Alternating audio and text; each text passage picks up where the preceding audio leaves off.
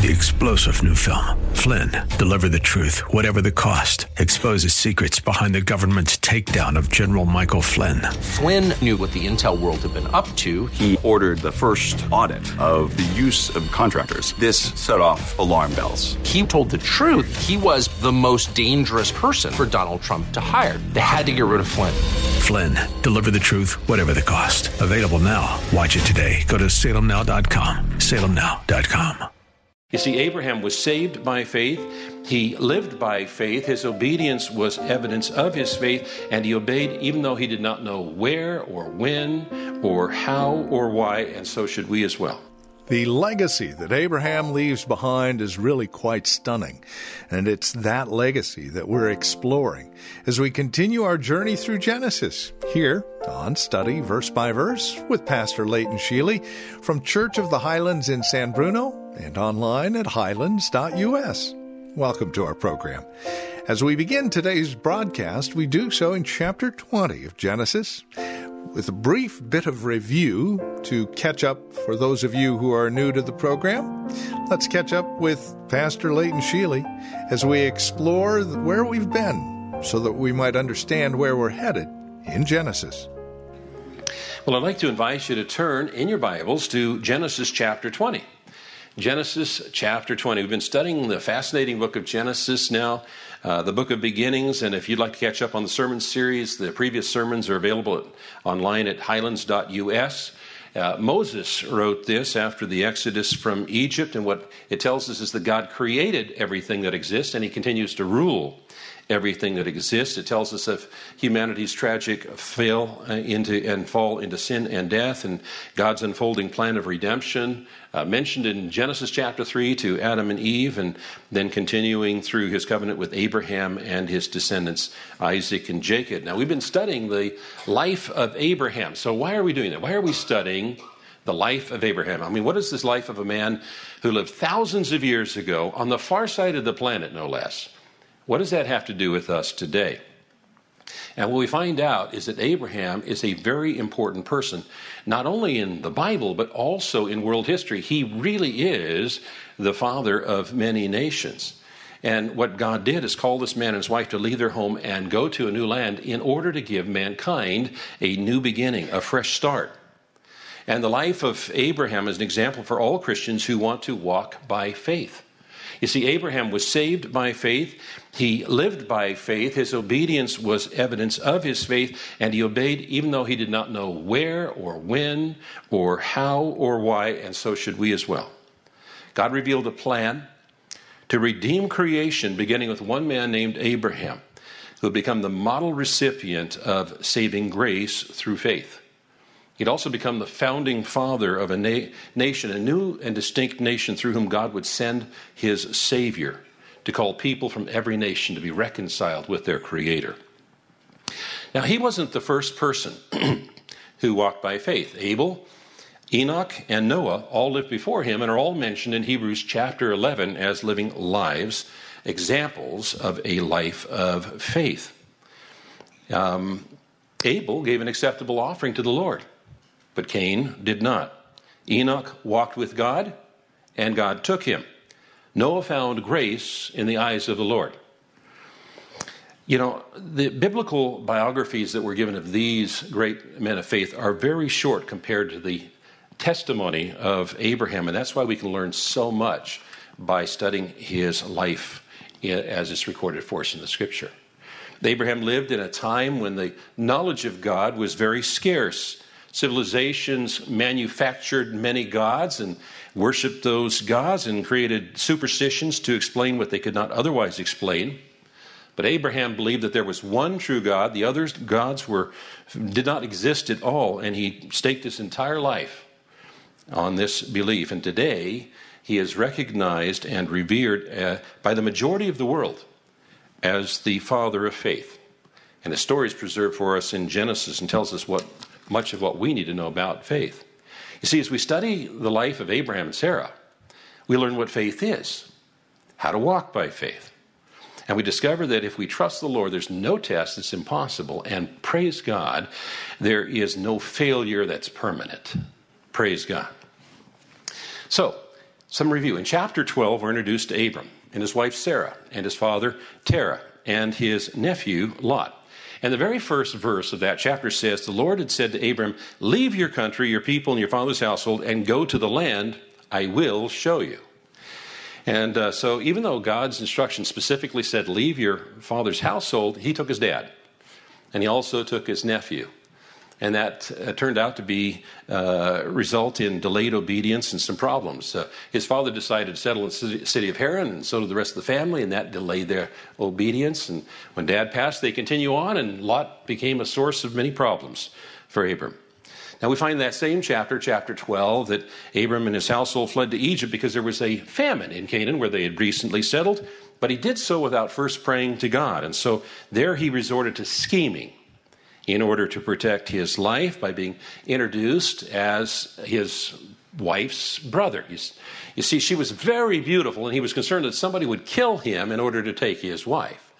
And so he had this story that he would tell that he was the brother, and that would put him in a position then that he could negotiate with suitors and perhaps be able to deflect their attention. But his plan didn't accommodate the idea, the notion that Pharaoh himself might be interested in Sarah. And lo and behold, that's what happened. The Pharaoh took Sarah to be one of his wives, but before they came together, he found out that Sarah was actually married to Abram. And although Abram could have been killed for what he did, instead Pharaoh sent him, Abram, and the whole party away with many riches, and they returned to Canaan. Now, by the way, today's chapter 20, is going to sound an awful lot like chapter 12. In Genesis chapter 13, we find a transformed Abram. He's no longer scheming for safety and comfort and wealth. You see, when they came out of Egypt, they came with many riches, and their herds were great. And he and his nephew Lot had a problem. They had to separate because of the herds. And by custom, Abram would have received first choice of the land, but he gave the opportunity to Lot. And Lot chose the best grazing land, which happened to be right outside of the city of Sodom. Bible tells us that Lot looked towards Sodom, and then he moved towards Sodom, and then ultimately he moved into Sodom. And the consequences of his choices and values were revealed in the chapters that followed. Well, in the next chapter, chapter 14, Abram's nephew Lot and his family are taken into captivity when 4 powerful kings from the east come and sweep through and conquer the cities of the plains, Sodom, Gomorrah, and the other cities. Abram put together a small little army of 318 trained men and defeats an army that was thus far undefeated. And after that victory, he's met by Melchizedek, through whom he gives a tithe to the Lord. And instead of keeping the loot from his victories, he gives it all back, saying, I don't want anyone to think that I've received wealth from anyone other than God. Now, one might think that after this upheaval, Lot would be hesitant to return to Sodom, but he wasn't. He and his family returned, and with devastating results to his legacy. The next chapter, chapter 15, describes a conversation between God and Abram, which Abram expresses concern for his heir, and God promises Abram that he's going to have many descendants from his own DNA. Now, there's an ancient ceremony that was common in the land, but this version of it was quite exceptional because only God went through the ceremony. Only God made the covenant. It was a one-sided, unconditional covenant of blessing. And that covenant immediately followed one of the most profound verses that we find in the Bible. Abram believed God, and it was credited to him as righteousness. Abram believed God, and it was credited to him as righteousness. Now, righteousness is right standing before God. And so what it says is, Abram put his faith in God's word, and God declared him righteous. And this verse is pivotal to understanding salvation by grace through faith, as it's described in the New Testament. Well, after the overwhelming victory of chapter 14 and a personal conversation with God in chapter 15, you would think that Abram had it all together, that his faith was solid and stable. But instead we find in chapter 16 that he and his wife decided that God needed some help keeping God's promise. And the result of that was Ishmael, who was born to the Egyptian servant girl Hagar. And so this misstep by Abraham results in what the modern journalists refer to as the Arab-Israeli conflict.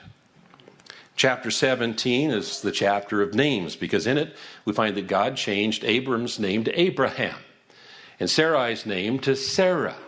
And the name of the child that's going to be born is given, and that's going to be Isaac, and his name means laughter. And it's also the first time we learn a new name for God, El Shaddai, the all-powerful one. In chapter 18, God comes for a personal visit to have lunch or dinner with Abraham, and he announces that the promised child, was going to be born before next year.